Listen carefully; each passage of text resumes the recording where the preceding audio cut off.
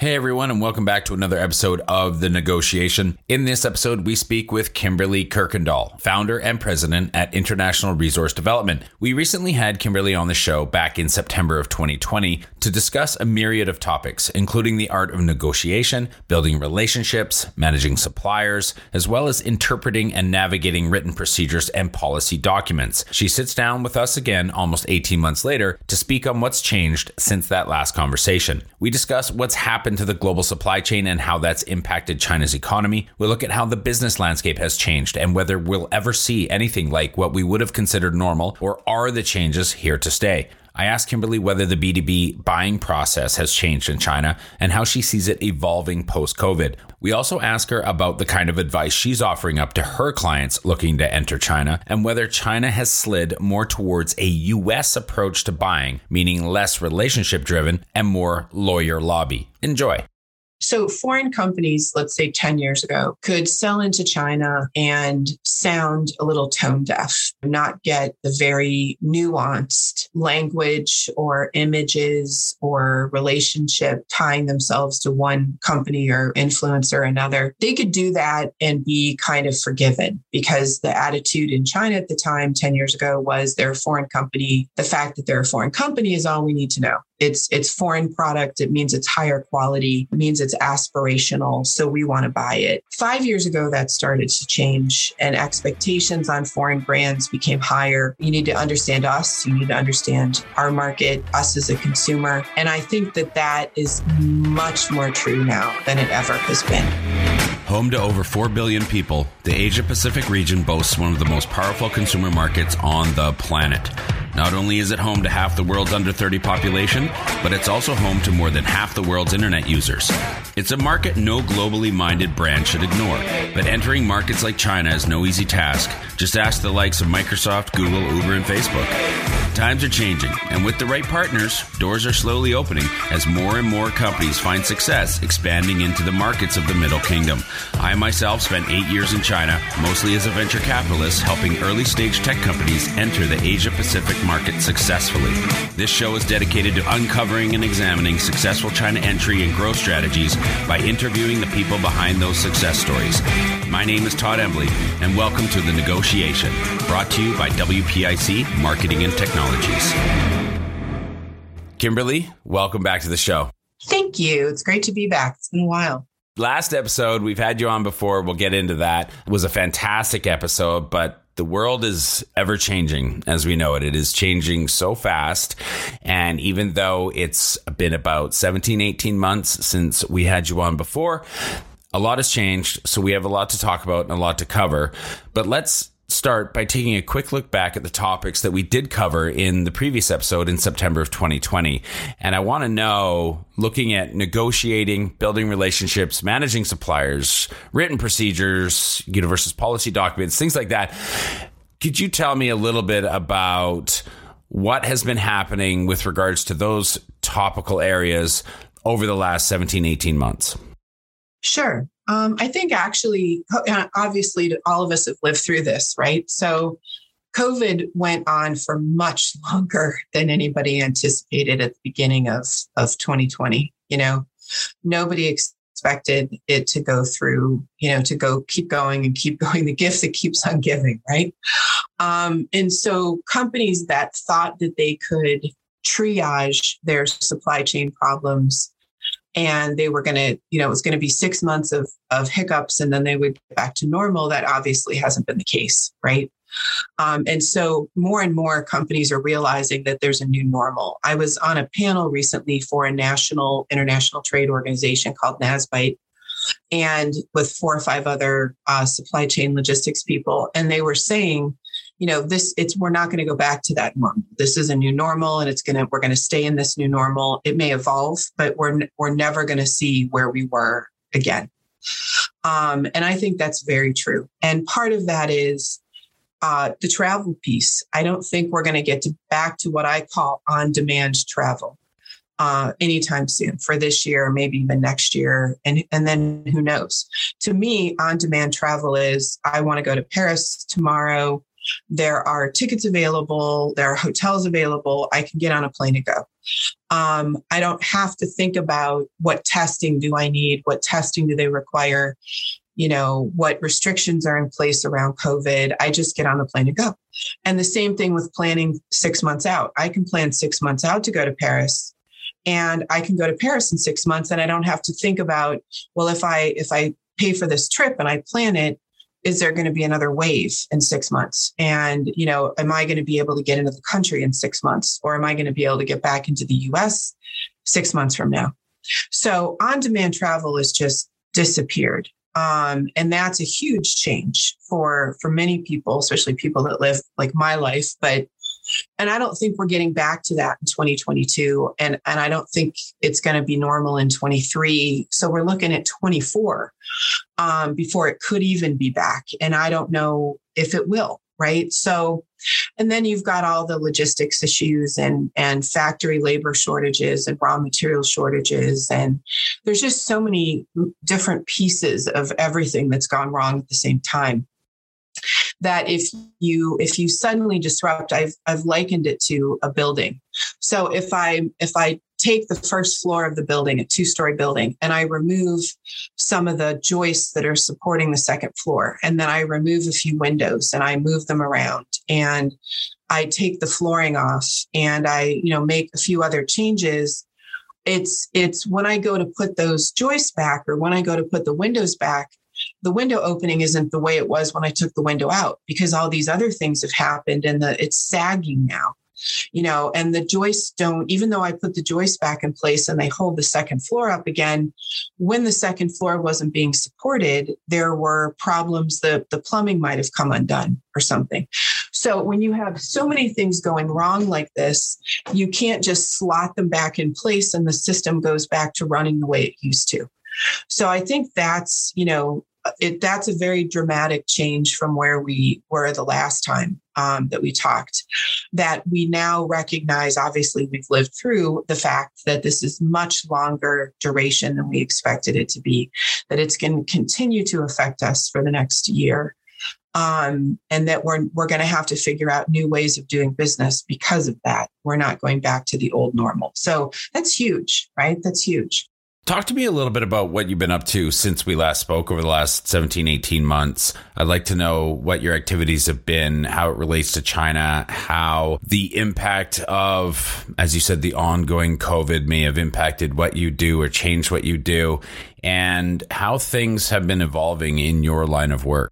Yeah, it's interesting because I think many of us, whether you have a factory or a distribution company or a consulting company, are your products still relevant? Can you get materials? Are your services relevant? What I found, so 17 months ago would put us basically like the fall of 20, I believe. So, at that time, I was getting calls from companies saying, some of them normal, regular business. We've got a factory in China, a company in China. We're selling it to another company just because it's been good, but it hasn't been fabulous. And our owners are getting older and we'd like to simplify the business. We're looking at potentially selling it or whatever. So I spent about a year helping them wind down that business, satisfy their customers. The buyer wanted the corporation and some of its assets, but they didn't want the manufacturing part of it. So that was, like a year-long project. I had other clients that were wanting to set up new companies in China. I've been doing a lot of work for New Zealand.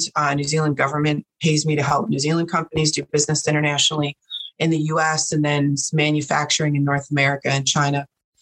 So I've gotten a lot of calls on that, where different small companies expanding internationally, what can they do? And then other clients with existing businesses in China that are going through some kind of transition. How do we manage the transition? Companies looking for new suppliers. A lot of supply chain issues, companies with suppliers that have had great relationships for 10 years and all of a sudden they're not getting answers on emails and they don't know if their order is going to be shipped or not, what the heck's happening. So it's been a balance of kind of business as normal for the first 12 months of that. And because again, people were anticipating we were going to get back to normal. And then also what I call, oh shit projects of, this suddenly happened and we really need inventory. We can't get inventory, really need inventory, don't have anywhere else to get it from. Why isn't this supplier answering us? So it's been busy. It's been very, very busy, which is great, right? For me, usually it means someone else is having a problem, but it's been great for me. Another thing I've seen is too many companies, and this has come up in the last 2 years with probably 4 or 5 clients, too many companies find a manufacturer, an OEM in China to make a product for them. And then they iterate the design, redesign that product, and they, add value to it and give kind of their feedback as a customer. We want to improve this and the interface needs to be better and we need to do this and we need to do that. And then in the end, the American side says, wow, we own the upgrades, right? We own the improved software, or we own the improved design, and they can't own it. They don't really have a right to it because they haven't modified the software themselves and they haven't made the change, and they don't even half the time understand how it was changed. My most recent conversation on this was a company saying the software that we help them redevelop, we own it. I said, exactly what language was it written in? We don't know. And I'm like, if you don't know what language it was written in, you didn't do any of the programming, how exactly do you own it? So I think that we've been insulated between us, whoever we are, and our partners internationally, whether that's our customers or distributors or manufacturers, and being insulated from them isn't allowing us to come up against some of these hard truths as fast as we might have, a few years ago, where we might have been back and forth and maybe we would have realized this better, that this was a bad decision.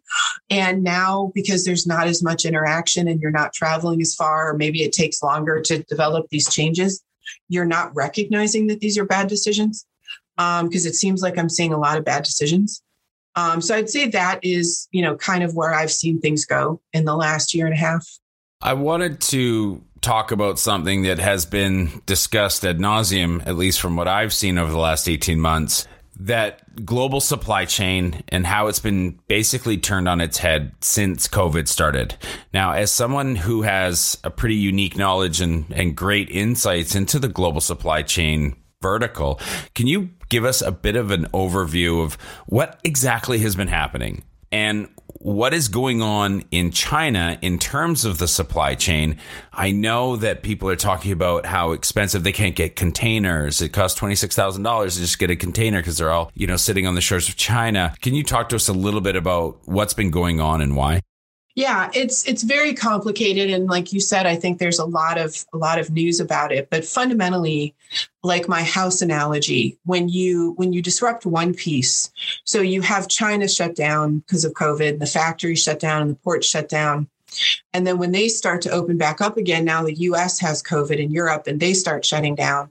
So first, the manufacturing is not happening. And then when so the people with demand are looking for products and for inventory and for delivery, and they're not getting it. So then when the factories open back up again, they go hardcore and start, just burning the midnight oil and manufacturing and making a bunch of product and trying to ship it. Now, all of a sudden, the customers shut down and the customers saying, sorry, too late, don't want it, can't handle it. Turn it around. And so now the in between of that, the ships and the warehouses and the, customs officials, they had a lot of excess capacity in the first step, and because nobody was shipping anything.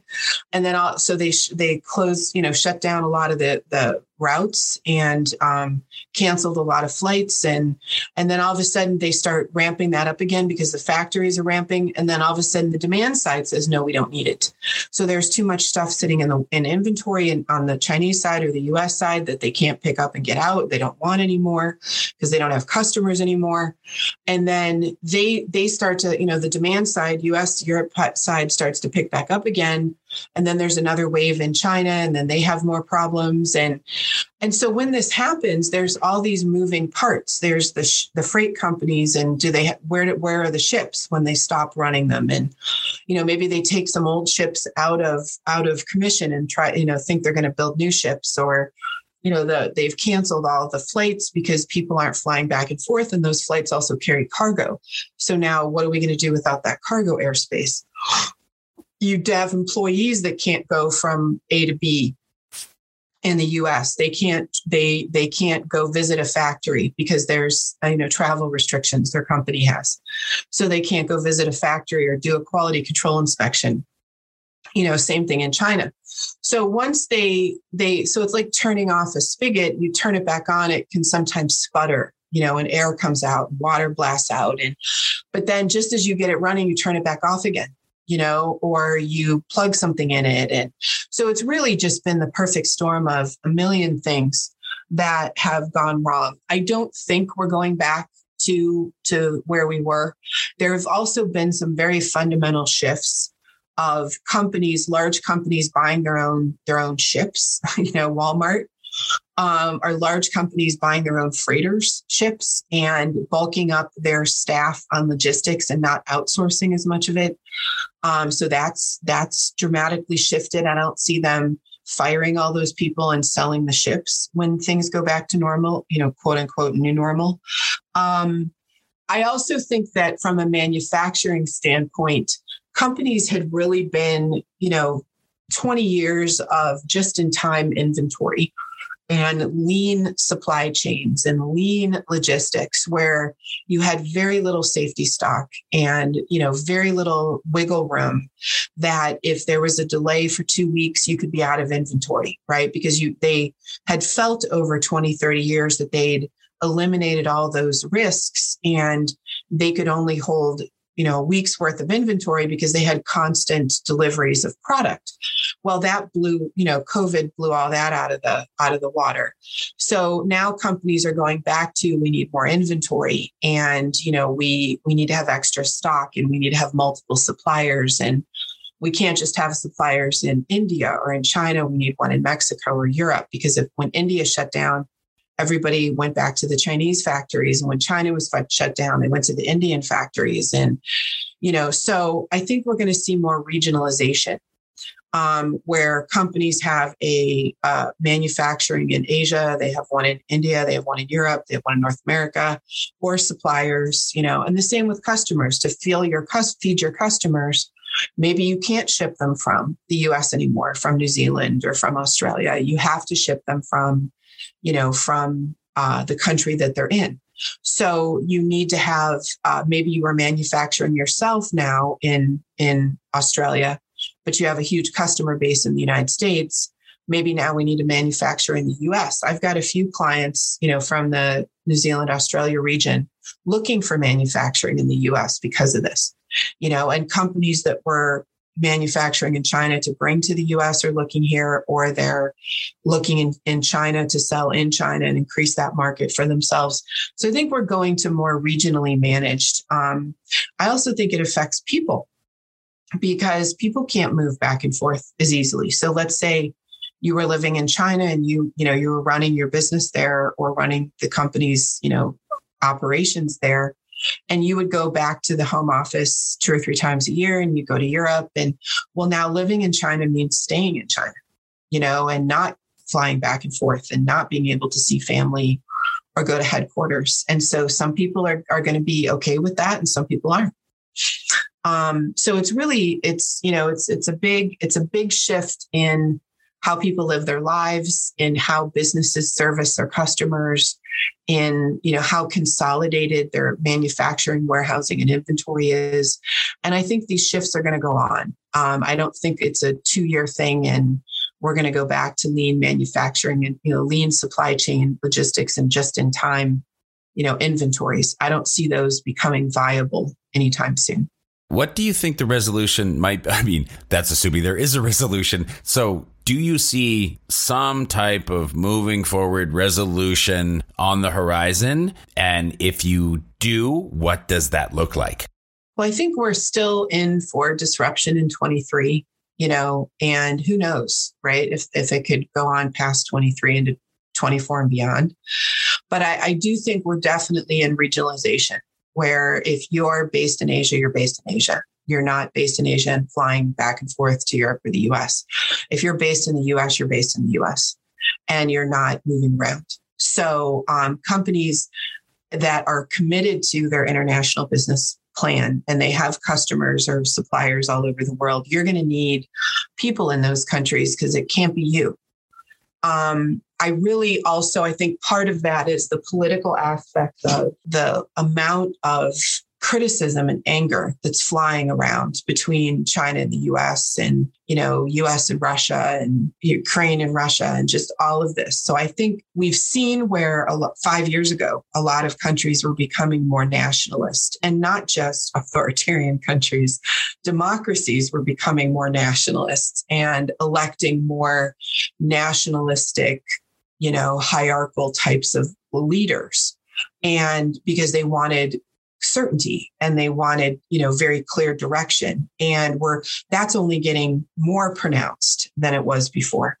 A lot of your work is focused on managing suppliers. And this topic of discussion is really around almost the remote work, future work type of discussion, because like yourself and like hundreds of thousands of others of expats and those that work there, they haven't been able to be in China, boots on the ground, and be meeting face to face with suppliers or manufacturers or distributors for up to 2 years now. So can you help us understand how you, and by extension, potentially all others that are doing a lot of business in China, how have you been able to maintain those relationships, perhaps enhance them, or what has potentially been challenging because of COVID? Do you have a couple of tactics that you use that you might recommend, or even a couple of companies you could call out who are doing just a really good job of maintaining or building or growing those relationships and how they're doing it? Basically, it's more important. The relationship becomes even more important because you have to have trust on both sides. You have to trust that they've got your best interest in heart, that they're, acting as a good distributor, that they're, acting as a good supplier on your behalf. And they have to trust that you're a good supplier or customer, right? Trust is critical. And it's harder to do when you can't be face to face. So being very mindful of your communication, of how you write your emails, of being more relationship language in your emails, not being just, okay, what's the status of the order? Can you give me information? Thank you very much. But hey, how you doing? You guys just had Chinese New Year. I hope you had a great time with your family. How is everything working out? Being more personal, making sure you're feeding the personal part of the relationship is really important. There are other think techniques, I guess you could say, that you need to be very mindful of outside of that. One is it's always good to have alternative channels of information. So, you normally are talking to the general manager of your distribution office in China, but it's good to have a few people in the US who have relationships with some of the other staff over there too. Your HR person, your finance person, because that person might tell you, the HR person might reach out, on the side and say, hey, the general manager's kind of going crazy here. He's spending money like a fool, and he's committing the company to a bunch of things that are distracting us from our purpose. And don't tell him I said so, but we're having a lot of problems here with this guy. Back to relationship, if you don't have a good relationship, those alternative channels of information are not going to be productive for you. So, it's really important to have those right now, when you're not able to just jump on a plane and go see, how things are going with your customers or your suppliers or whoever. Secondly, I talked a lot the first podcast about supply chain management systems and documents and procedures. And, people rightfully so don't want a lot of procedures and don't want a lot of documents. And I understand that. But I look at documents as a way to encourage and put gates around behavior. So when I can't be, visiting my team over there and working with them and finding out what they're doing, and how things are going, and is it working or not working? Are there issues within the team between managers? What's happening? Having documents that require them to report metrics on a certain topic, or to fill out certain information every week and send it to me, or, to come up with an idea a week on something. Those kind of documents encourage the behaviors that you want to see. So leaving it to, I have a client right now that they transitioned from an old general manager to a new general manager, and the new GM in the plant has worked for the company for a long time. So they do know the guy. But I had said in advance of this transfer of power that they needed to put much better systems in place to manage this person's behavior, because otherwise it was likely they were going to come in and be a new emperor to replace the old emperor. Well, of course, the Americans ran out of time and didn't have time to work on this, work on that through the fall with all the, shipping and logistics and all these other issues. So here we get to the beginning of the year, and this new guy is responsible, and we're hearing through our indirect channels of communication, thank you very much, that he is being very dictatorial, and that he's told everybody he's promoted someone in the organization that he's not allowed to promote, that he's telling them to divert their attention to one area of the business that will help him, build the organization structure he wants, not focused on what the company wants them to be focused on. So, but the American keeps saying, well, every week I talk to him and I tell him not to do that. Okay, but we're 6 weeks or more into the new year, and every week you tell him not to do that. And guess what? He's still doing it. And as a matter of fact, he's getting worse. So what else are we going to do besides you telling him? So, having these procedures or restrictions or gates on things that don't allow him to do things we don't want him to do are a big part of focusing his attention. And then also, for the American, not sugarcoating what they're seeing. The guy's got other plants here in the United States and North America that he's managing, and he doesn't want new problems in the China plant because he doesn't have time to deal with that. He has other things he's got to deal with here. So he's kind of not wanting to acknowledge that it's as bad as it is, because then he'd have to deal with it, and he just doesn't have the time to deal with it. So you have to be really careful that you don't start falling into this, I can't go over, I can't fix it, I can't hire somebody else, I can't find 10 new customers if this sales guy doesn't work out for us.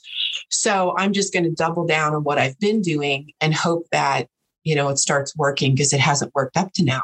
It's not going to work. You've got to put the time in, and you've got to challenge the methods that you're using and look for alternative methods. So I would say those are the things. The relationship is of even more importance than it was before. Having alternative channel, information, using documents to streamline, encourage behavior, and then being aware yourself that you might be, putting a bag over your head because you're thinking, crap, I just can't handle this. It's too much. I don't have the time. I don't understand it. That's not going to help, right? You've got to rip that bag off and look at the cold, hard truth that you're getting and deal with it. How do you think overall the business landscape has changed, specifically to Asia, over the past couple of years? And what specifically do you think is going to go back to normal post-COVID? And what do you think is going to stay exactly the way that it is, or even regress? Yeah, I don't think there's much that's going to go back to normal. Honestly, I don't think the way people work in their jobs is going to go back to the way it was, for many reasons, personal satisfaction and travel and, a lot of reasons. I don't think we're going to go back to, having freight forwarders and shippers and freight companies and everybody being separate, and, companies relying on these intermediary freight forwarders. We've eliminated a lot of those. I think that'll continue. I think the regionalization is here to stay for a while.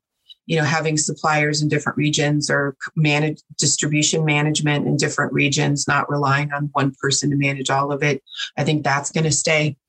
I think the tension, the geopolitical tension between a lot of countries, and the direction that many many countries are going in terms of becoming more, more hierarchical government styles. I think that's going to continue developing. I'm avoiding a word that begins with A. I don't want to go there, but so I really don't see in hardly any areas of international trade and business and international labor. I don't see us going back to where we were. I just don't. I would tend to agree. I think that was a leading question for the jury for sure. Do you think the B2B buying process in China has changed at all over the past 2 years? And how do you see that evolving post-COVID? Yeah, I think companies have either gone to one extreme or the other. Either we're going to check absolutely everything and we're going to have more inspections and more management, and more control and more oversight, or we're just going to put that bag over our heads and, we can't possibly manage it. And so we're just not even going to try. Right.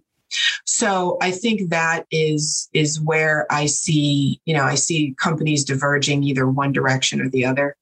Again, I mentioned, that I think a lot of Chinese companies are buying into this defensiveness of the outside our export clients don't respect us, don't respect our business, are trying to contain China. They don't think we're capable. So we're going to double down and do it ourselves. We're going to create our own brands. We're going to create our own business. We're going to manage distribution worldwide. We're not going to go through, these other companies that were doing it for us. And they're still in their infancy in that. Many of these Chinese brands companies, they're still in their infancy of that, but they're not very good at it, to be honest, many of them. But that doesn't mean that they're not going to throw resources at it and keep working at it until they are good at it. So I think we're going to be living in a very different world in 5 or 10 years than we have been, including, client supplier relationships, where things are manufactured. China's not going to be the world's factory anymore. It's going to be its own developed, high-tech business market. Selling to China, distributing in China, that makes it even more important to be tied in to what's going on in country, to understand, what's the best platform to sell your product on. Who is your customer? How do you appeal to that customer? It's going to be even more important. So it's, fascinating time. Yeah, to say the least. And it has been, and it probably will continue to be, and everybody's going to have to try to keep up. If you're advising an international brand who wants to enter China right now, in this very unique time of life with regards to the U.S.-China relationships, what advice are you giving them? And if you were able to look back and remember the advice you were giving 18 months ago, how has that advice changed? Yeah, it's even more important to, so foreign companies, let's say 10 years ago, could sell into China and sound a little tone deaf, not get the very nuanced language or images or relationship, tying themselves to one company or influencer or another. They could do that and be kind of forgiven, because the attitude in China at the time, 10 years ago, was they're a foreign company. The fact that they're a foreign company is all we need to know. It's foreign product. It means it's higher quality. It means it's aspirational. So we want to buy it, even if they don't have the world's best marketing program or distribution program. 5 years ago, that started to change, and expectations on foreign brands became higher. You need to understand us. You need to understand our market, us as a consumer. And I think that is even much more true now than it ever has been. You really need to understand your market in China, how your products are used. It's critical. We had a client beginning of this year over winter holidays that was selling a product. They had been selling a product in China B2B, and they wanted to start selling it B2C. And I told the guy from the very first phone call, I don't think you have a tremendous opportunity for your product in China. The Chinese don't, the benefits of your product don't matter to them. right now. They're just not important to them. And his attitude was, but they should be, right? They should be. They should care about what our material does differently than what other companies' material does, a different type of material does than ours. And I'm like, well, maybe they should, but they don't, right? So we did some market studies for them, interviews with potential customers in the market, companies that would distribute their materials. And those companies came back and said, when we asked them very finite questions, like, let's say we were saying to them, let's say we're talking about cheese, right? We want to sell you cheese and into China. And the Chinese have never really eaten cheese. It's not something that's in their diet in any way. And so now they're starting to sell cheese into China. And this company wanted to ask the average, small deli in China, do you want, so if you go to that small deli and you said to them, is it blue cheese or cheddar cheese? It's unlikely most of them would know the difference. Cheese is cheese, right? There may be 10% of the population in China who would say, okay, I know cheddar is on burgers and blue cheese I like on my salads, right? Of Western food. But these guys wanted to find out, do you like Gruyere cheese that's made from the Swiss Gruyere region? Or do you like Gruyere cheese that comes from other parts of France? And I was trying to say to them, that's just so narrow. And you're talking to people for whom cheese is cheese, and you're trying to get them to understand that you're the Swiss Gruyere, not from the region that's allowed to call it Gruyere, not from, French producers that are making Gruyere cheese. They're not even close to having that distinction right now. And so it's pointless to try to have that conversation with them. And they just couldn't accept it. They couldn't accept that we must not be asking the right questions. Why couldn't these people tell us if it was Swiss Gruyere or French Gruyere? Because it's just cheese, they can't tell you because it's just cheese.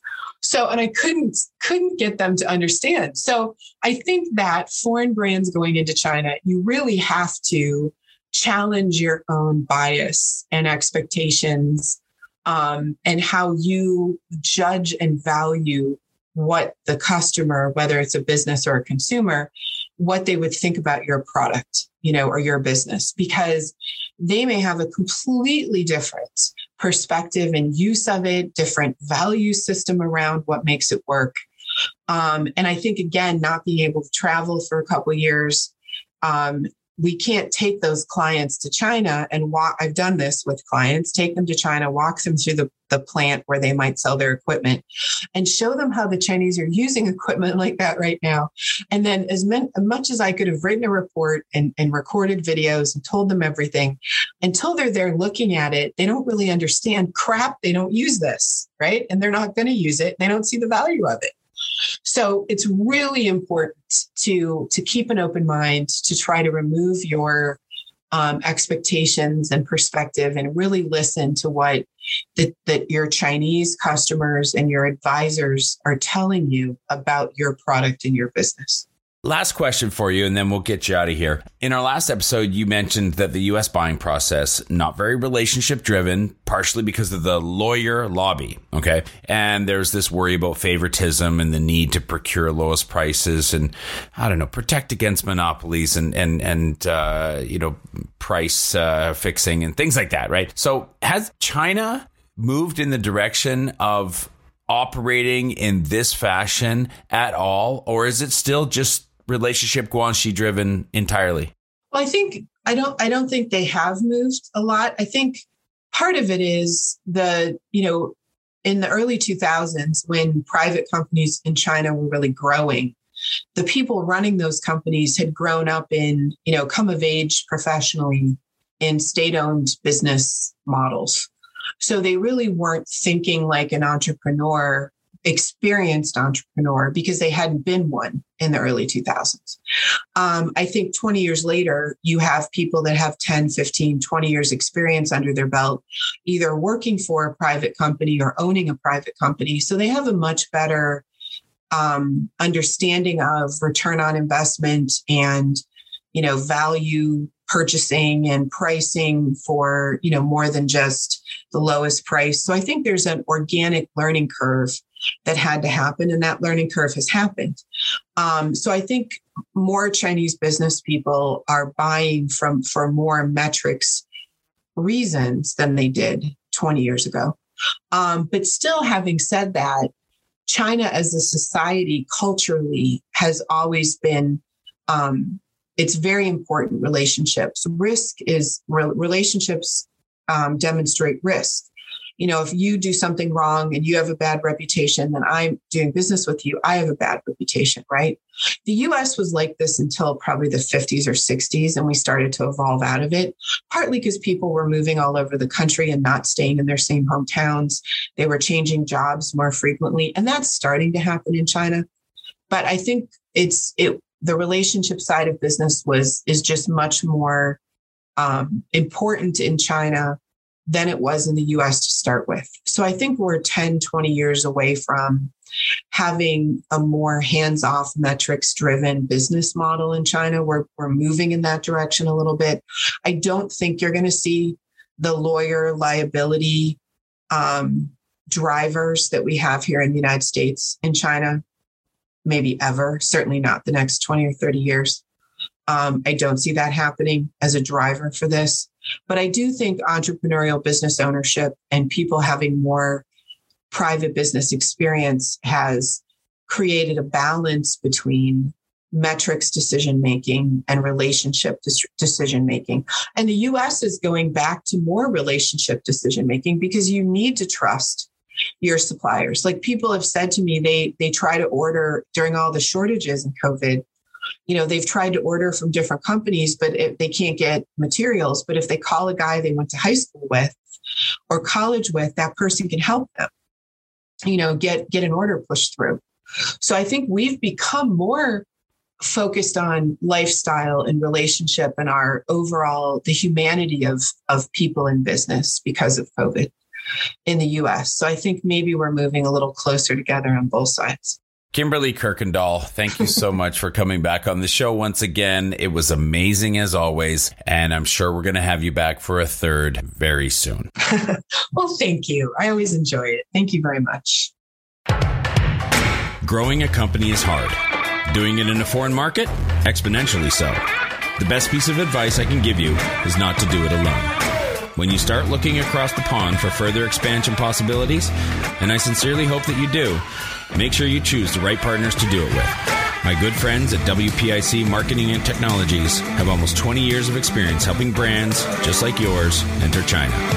I hope you enjoyed this episode of The Negotiation, and if you're interested in being a guest or want to connect with me or any of our team, please reach out to us at podcast@wpic.co. And be sure to rate, comment, and subscribe wherever you get your podcasts.